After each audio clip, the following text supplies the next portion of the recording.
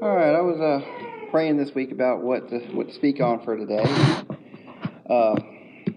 When you look at Word of God, you look at everything that's going on, and you keep seeing God's presence, God's teaching in it. So, that's one of our downfalls as people is that we let our feelings and our emotions direct us.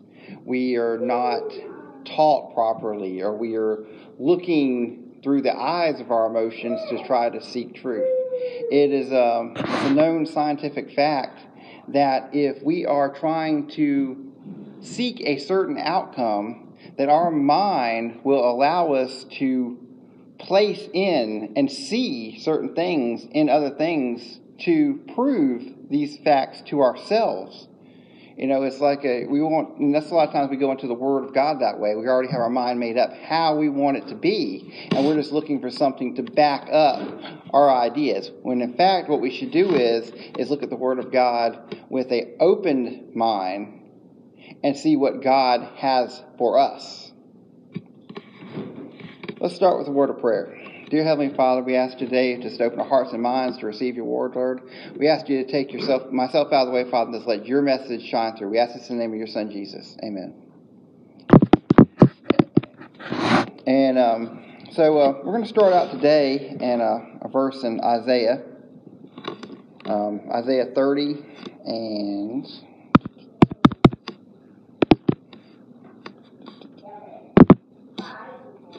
18. And therefore will the Lord wait, that he may be gracious unto you, and therefore he be exalted, and he may have mercy upon you. For the Lord is a God of judgment. Blessed are they that wait for him. Wait for him. And the title of today's message is Justice. We've been hearing that word a lot lately, and why is it so important to us? And I'm going to go a roundabout way, as I usually do, about today's example. And so just bear with me, and I think when we get to the end, it'll make some sense. So let's talk about TV shows for a minute. And if you don't watch TV, it could be the books you read, whatever you use for your source of entertainment. For my example today, we're going to use TV shows. And you can pretty much divide up TV shows in three basic categories. We have our reality TV, we have our 30-minute comedy sitcoms, and we have our procedural dramas. And with those, we have the law enforcement-based shows, we have the medical-based shows, and fire department-based shows. Here, and they all follow a formula. And we can go all the way back. We can go back to the black and white westerns. And you can count on an episode of Gunsmoke. These certain things are going to happen. There's going to be some kind of a bad guy that's going to come riding into town. And they're going to have some sort of situation. And we're going to see them either kill or steal or destroy. Sound like somebody else. So we're going to see them doing these things. And then they're going to be met with some resistance in the form of Matt Dillon. He's going to come out riding on his big horse. He's going to stand out there in the middle of the street. And he's either going to knock him over the head and cart him off to jail. Or they're going to stand out in the street in the old-fashioned gunfight. And he's going to take down the bad guy. And that's the formula that happens episode after episode after episode. The good guy wins and the bad guy loses. And if we look at the shows today, we have so many of them. There is 3 different NCISs. There's 3 different CSIs. There's 2 different Criminal Minds. There's just countless things. And they keep making spin-offs and spin-offs and spin-offs. And they're all basically the same thing. We have the good guys, or the group of good guys, and we're going to be introduced to some sort of a villain. And we're going to see their villainous ways. We're going to see them do what they do. And then, of course, the team, they've got to follow the clues. They've got to follow the evidence. They have to find out who this person is, and they have to capture them. In the end, the good guy has to win, the bad guy has to lose. And it's very interesting. And even so, let's talk about some of the other things. So we take a medical show. You know, we have the ER from the 90s. We have Grey's Anatomy. We have all these different popular medical shows. And there's not necessarily a bad guy they have to deal with. So they bring a internal person in. It might be the form of an administrator or someone wanting to take over or something like that. They have some kind of person that's doing bad things that they bring in. And we are constantly getting worked up about it. Same thing with the fire department. They have to have somebody come in. With the medical field, sometimes they're faced with situations where do they treat this person as did things equally as they would someone else that hasn't? There's always a resistance there. There's always this good, evil situation. And in the 50s and 60s, whenever movies were becoming very popular, and as the technology went on and directors and producers and writers were trying to push the envelope, trying to come up with the next newest and greatest thing, boundaries were pushed to the point where it got that we had to come up with this rating system. And so these artists that would create this content didn't want to be regulated heavily by the government that didn't know their ideas. So they kind of self-regulated themselves, and they came up with this Screen Guild form of rules and regulations that they would follow. And that if they did this, it would allow them to get the ratings and fall into the category they did. Well, one of the things they had to do is that every movie that was made, the bad guy had to be brought to justice in the end. They either had to be arrested and locked away, or they had to be killed. That was set in stone as a rule that this had to happen. So, now I want you to think about when you're watching a movie, you know, you're watching Batman, you see that the Joker's doing all these horrible things and hurting people, and you see Batman swoop in to save the day. You know, when you're watching these kind of shows and you're seeing all this happen, have you ever been frustrated? Maybe it's a TV series and it goes along and it seems like that the bad person that they represent is constantly just keeps getting away with it, and hurting the good people. And it's to the point like you don't even want to watch it anymore. I'm like, I'm done with it. I've had enough of it. I'm just frustrated with it. But these are not even real people. They're characters. But people get so involved with it that sometimes these actors and actresses, when they walk down the street, they get treated poorly because of the character that they portray on TV. Because we get so involved with it. Stay with me now. So when we're getting so involved, what is it we're getting so frustrated for? We're seeing the injustice, because the bad person is not getting what they deserve. And what is it that keeps coming us back week after week? Because we know exactly what's going to happen. We know that the hero can't die, because otherwise there won't be a show next week. We know that they're going to win. We know that Matt Dillon is going to survive that gunfight every single time. But yet, we're still fulfilled at the end of the show when the credits roll. Because, why? Because justice was served. Because we perceived that the bad guy got what was coming to him. Justice was served. This is one of these feelings that we've talked about. We get this, it's an emotional thing. It's a build-up. we're watching this, we're seeing all these things happen, and then we see, boom, it's that payoff, it's that climax. It's what we're craving. And this is something that we've programmed into ourselves. It's part of this world. So, why? Why are we so concerned with justice? We live in a world of sin. And no matter if we could do everything right. Well, let's take Jesus for an example. Sinless man walked on the earth, and yet he faced many injustices. He was mocked. He was beaten. He was falsely accused. People didn't believe who he was. People made fun of him. He did nothing wrong. Jesus, the Son of God. We see so much about what's happened in the past. And the fact is that every group of people, at some point or another, has had opposition that they've had to face. The Israelites spent over 400 years enslaved by the Egyptians.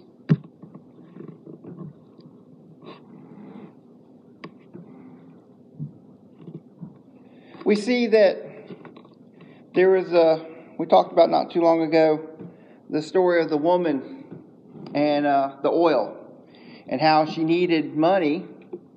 So the oil kept flowing out of the pots, and she kept filling up pots that had enough to pay off all of her debt. But we rewind back to the beginning of that story, and we find out that people were coming to take away her sons to enslave them for her debts. Now, that don't seem really fair to them. They didn't cause the debt. They didn't cause their father to die, so they didn't have a source of income. But yet, they were going to be enslaved for it. In fact, this is a very common practice. And if you read through the Word of God, you see that there was many Old Testament laws that govern these sort of things, about how they should be treated and how they would be released after 7 years and these sort of things. And this is just one example. And we know that the Word of God is so rich and so full that everything had to be handpicked. We see one example of this, but this was a way of life. Even here in modern day, worldwide, they are somewhere between 25 and 40 million people, men, women, and children, that are in some form of slavery, that have been plucked off the streets and used at the hands of another.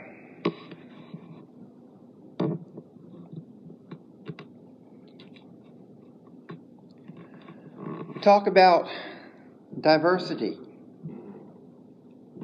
and how that affects us. Every group, no matter what your color, your type, your ethnicity, where you come from, have faced some kind of adversity, some time of discrimination. Because that's what sin allows to happen. It takes little things that doesn't matter, and Satan puts an illusion on it that it does. And then we use that to pick apart one another. We talked about unity the other day. And that's the one thing that Satan doesn't want. So whatever he can use to divide, he will. We're discriminated against because we're different. Because we're not the right gender. We're not the right color. We're discriminated against because we're overweight. We don't have the right background. We're discriminated against because of our past mistakes. How hard is it for someone that's had a problem in the past to move forward from it? Because that's all people look at. We're discriminated against because of our health. We're seen as weak or frail and not able to do. We're discriminated against because of how our brains work. Anything different is seen as wrong, is challenged, is put down upon. Just because we don't do things the same way or think the same way.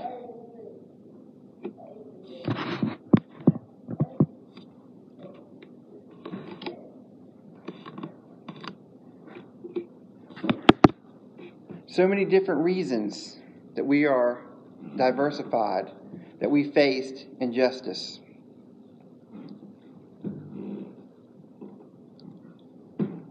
All because of sin. But we have one thing that brings us all together.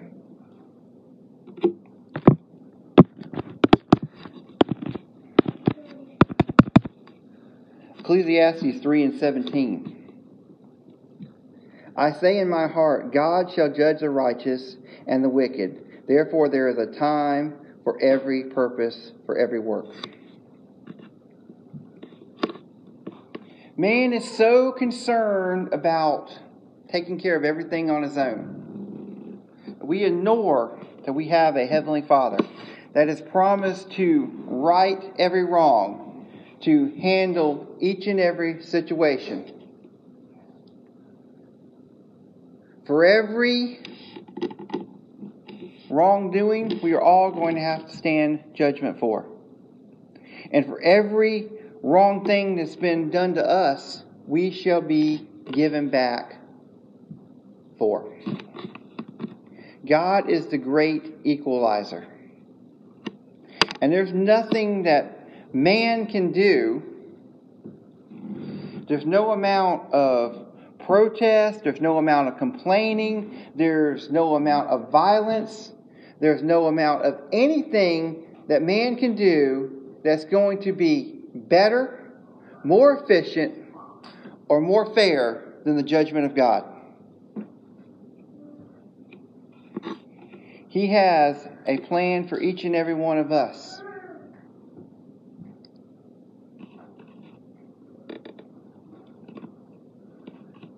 When He put man and woman in the garden, they put them there together to love one another, to help one another, to be safe, to be provided for, to be protected. How many Christians have been persecuted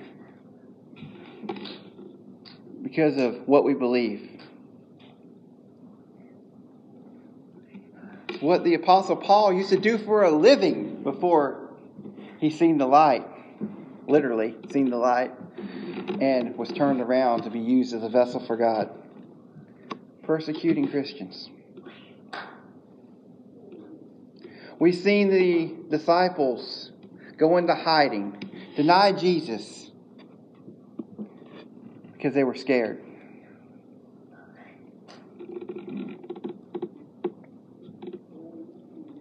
God is still in control, just the way He always has been. He gives us free will. He allows us to do as we please. And as we look back on this year, starting with the fires and the virus and the riots and the murder hornets, and now the big dust bowl we're dealing with, and we wonder, where God is. But He's still right there. All of these things we are allowing to happen. And all of these things can be turned around. We all have choices to make. We all have tools we can use. We have faith. We have prayer. There is not a doubt in my mind that if every person dropped down to their knees and sent a prayer up to God, that tomorrow morning they'd wake up and be no more virus.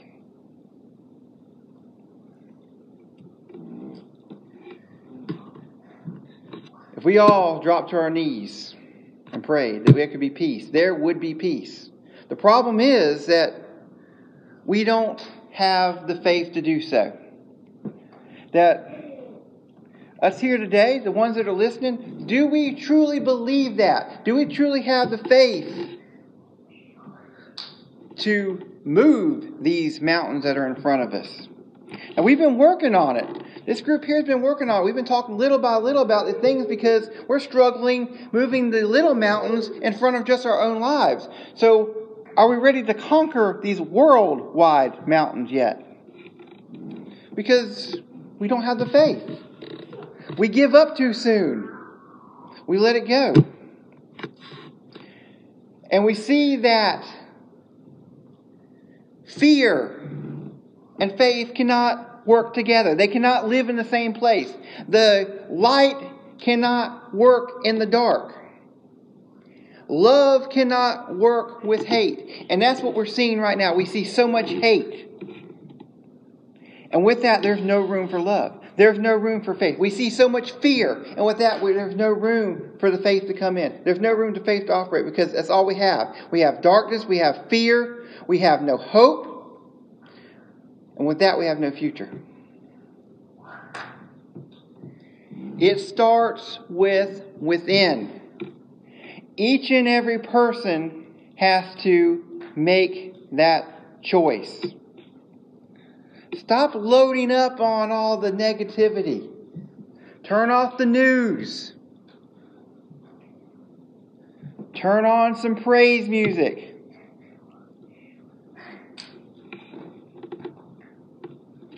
Think about what we can let go. What is truly bothering you? Is it really? You know, we talked about revenge a few Sundays ago. And in that, I told you guys that they did a study and that the people that had the opportunity to seek revenge didn't feel any better they did than afterwards. That, in fact, many times they felt worse because it kept it stirred up. It kept them thinking on it. It kept them dwelling on it, and they couldn't let it go.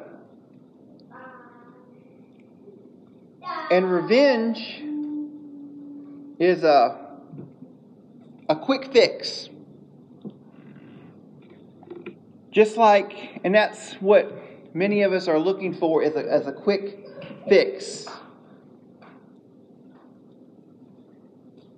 And when we use the word justice, are we looking for something long-term, or are we looking for a quick fix? Are we looking for something that's going to make us feel better for a moment?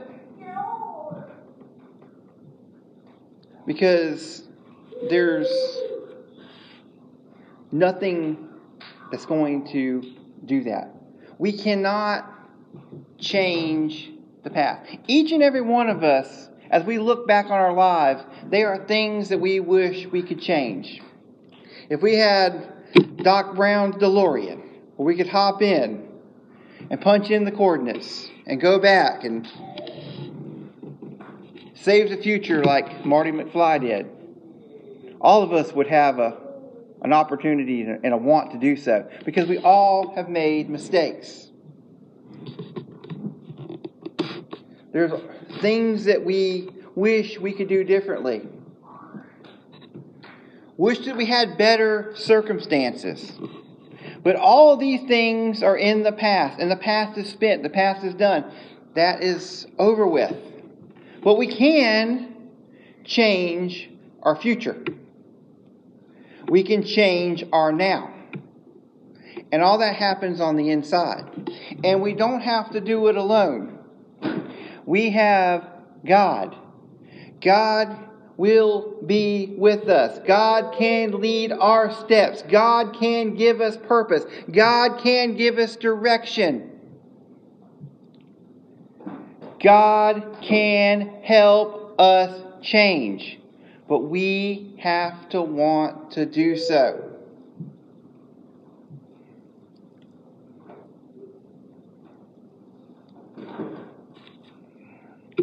We have people fighting and don't even know what they're fighting for. Wanting things that don't even know what it really be like. How many times in life have we done that? There's been something we've seen, these impulse buys we go, and we get at home and it's like, I don't need this, I don't want this, I don't even like this. But at the moment we wanted it. It was popular. We have these fads that's what's hot right now. I wonder how many people are still playing with their Tickle Me Elmo. But there was a time that people were fighting over those things. That it was a hot item to have.